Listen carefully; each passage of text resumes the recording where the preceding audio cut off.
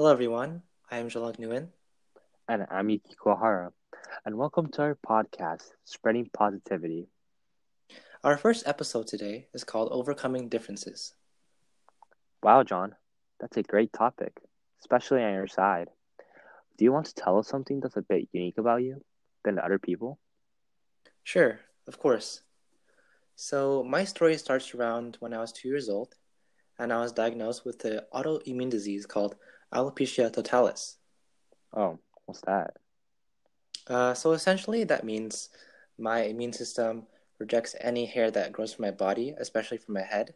So, for most of my Hmm. life, I have been bald, and that also has led to me wearing a hat for most of my life. Wow, how long have you been wearing a hat? Like, when did you start wearing a hat? Basically after I lost all my hair, so about 2 years old. Yeah. 2 years old, and until how long were you wearing your hat? Well, until just say my junior year, so 17 years. Uh, Wow. yeah, a very long time. And I think that has led to my self-confidence issues because my mom was the one who wanted me to wear a hat in order to kind of fit in with the rest of the crowd, I guess. Hmm. But in a way, it's made me less confident about how I look and how I feel about myself. And it took a really long time for me to kind of overcome that. And that really started the summer before my junior year, uh, where I felt like maybe I should try to, go outside my comfort zone, specifically taking my hat off. And for me, that was a really big step in my life. Um, and also, I went on a trip during that summer, which was to Hawaii, and I didn't wear my hat for a whole week. Wasn't it hot though? Oh, it's so hot, and I definitely got a lot of sunburns. Yeah, but for me, it was definitely worth it because not wearing a hat for me was very liberating, even though it was something that I never knew I could do. And only later in the year, later during the summer, actually, I got into a car accident. And Oh, wow. yeah, for me, that was a huge impact on my life. And since then, I could not wear a hat because I had scars and cuts that I had to cover with a hat. And yeah, it was really tough for me because basically I went back to step one, and later in the year, it was a fateful day where I left my hat at home, which is very unusual for me. But when I went to school, I was very terrified and very scared of how people would see me and judge me, basically. But then I found out when I got home that really not wearing a hat isn't that bad, because really it's just like wearing a hat for other people do, because um, it was more of a shell for me to hide under. But after taking it off, I kind of had an epiphany about, I could do a lot more things with this confidence I had. So I see. So yeah, it's like your hat was like your safeguard, like yeah, it's exactly, exactly. something just like protect your like it's because you're just lacking some confidence in yourself about, Mhm. how you look different than others, right? Yeah, yeah, definitely. And so yeah, and at the end, was it difficult to overcome overall about, your situation? Well, I'd say yes and no.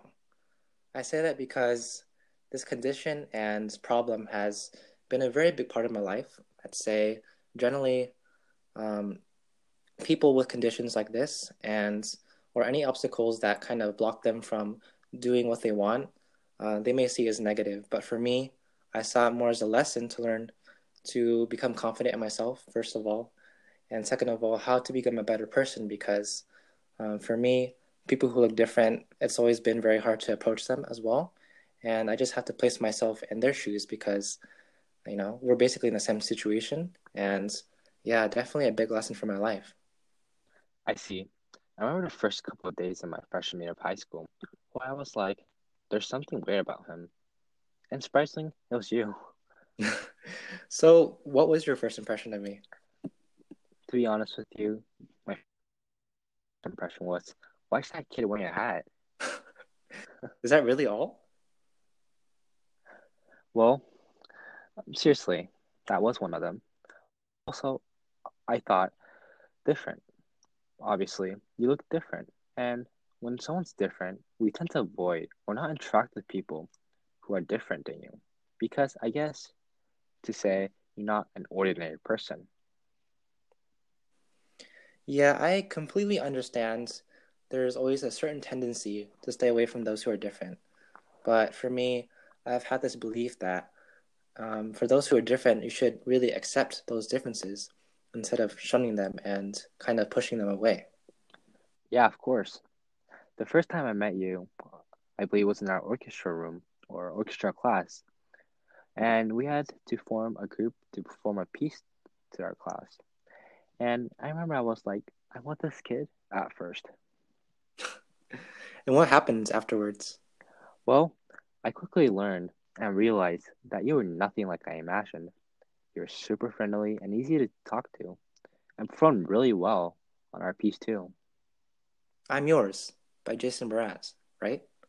Yeah, that was fire. Definitely. And initially, it was hard for me to make friends because of how I looked. And after meeting people like you, it became much easier. And I definitely appreciate that there are those who accept people like me. Yeah, and after talking to you and getting to know you better as a person was definitely a game changer for me. And the difference was not significant enough to make us think you were different than us.